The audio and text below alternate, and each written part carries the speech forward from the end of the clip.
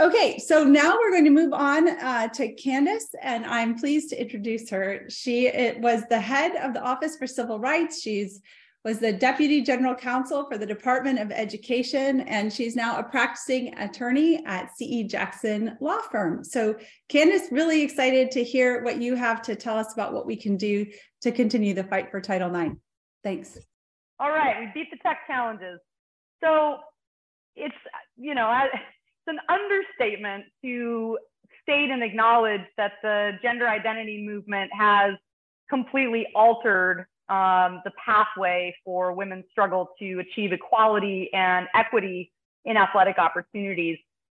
The tool of Title IX as our country's legal banner about the importance of equal opportunities for women in a very short, a stunningly short period of time, 3 or 4 years really at most, Title IX has been completely hijacked.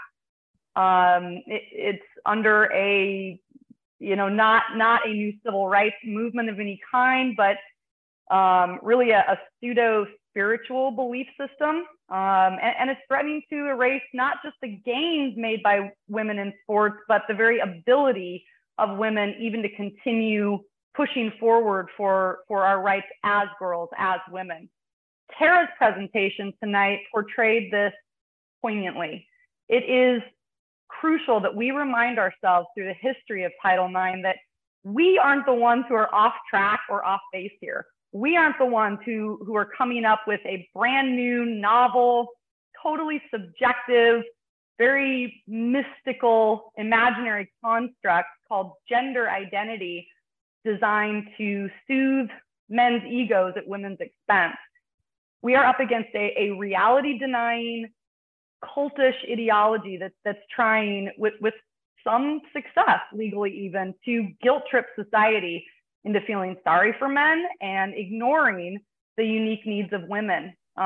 Once again, asking women to stand aside, to bow out gracefully, to yield our positions, our achievements, our opportunities, so that men can feel validated, and so that women literally wind up with no space in which women reach for the stars and earn accomplishments and full civic contributions. This is exactly what happens every time a pronoun policy forces people to call men she or her. It happens every time a boy or a man is given access to a supposedly girls-only locker room. It happens every time a domestic violence shelter is coerced into housing men in a women's unit. It happens every time a male criminal is sent to a women's prison, and every time sexual violence committed by a man is recorded as committed by a woman.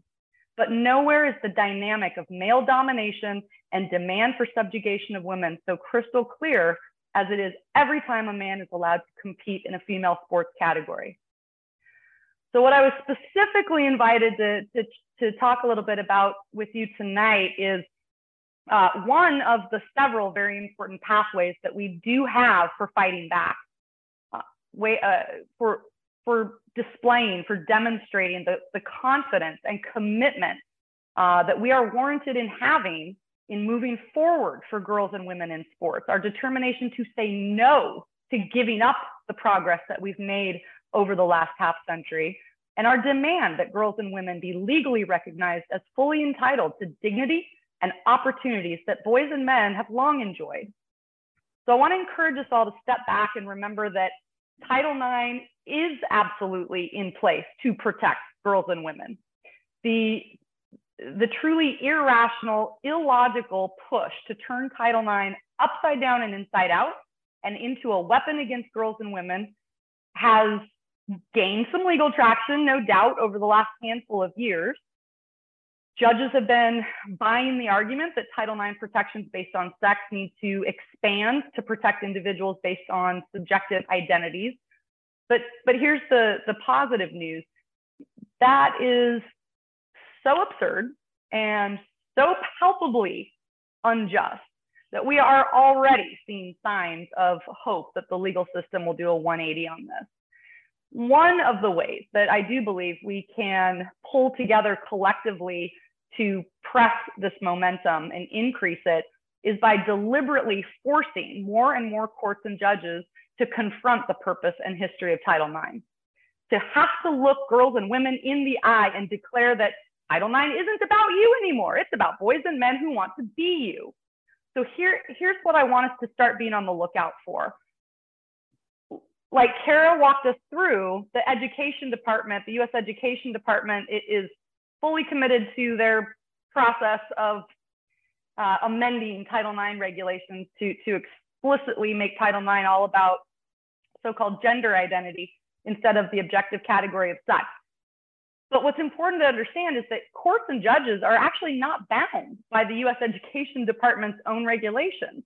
Those regulations apply only to the administrative enforcement investigations that the Education Department does. Courts and judges have the ability to look directly to the history of the Title IX statute and the cases over the last 50 years and how to appropriately apply Title IX. So we have wide open avenues to start bringing lawsuit after lawsuit in federal courts across the country against schools and institutions that take any federal funding for failing to uphold the rights of girls and women under Title IX. The nice thing about those lawsuits is instead of begging the Education Department, political appointees and officials to, please see our point of view and do something, we can take this with into court with the teeth of pursuing actual money damages against institutions. What does that strategy look like in types of cases then? I'm thinking about private Title IX lawsuits for sex discrimination brought by individuals or groups of individuals in a similar situation who are willing to step forward and stake their claim for genuine equal opportunities, suing their schools or their colleges or their universities every time a place, a spot, a tryout, a record, a team, a category is handed to a male athlete under the lie that it's actually in a female category. It means demanding that schools and colleges answer to girls and women when they're diverting funding and resources away from women's sports to cater to men who want to invade and take over women's sports. Funding and equality and the equitableness of funding athletic programs, it has been historically one of the biggest battlefields of Title IX and one of the biggest theaters of advancement and application of Title IX to really make a difference. Those opportunities, the athletic opportunities are only created when there's an investment of money and resources into what girls and women need to be competitive and successful. And so, I want to pay special attention in this current fight to, making out the argument that every time a school in reality decimates the female category, they are going right back to 50 years ago when female sports programs were given, almost zero resources.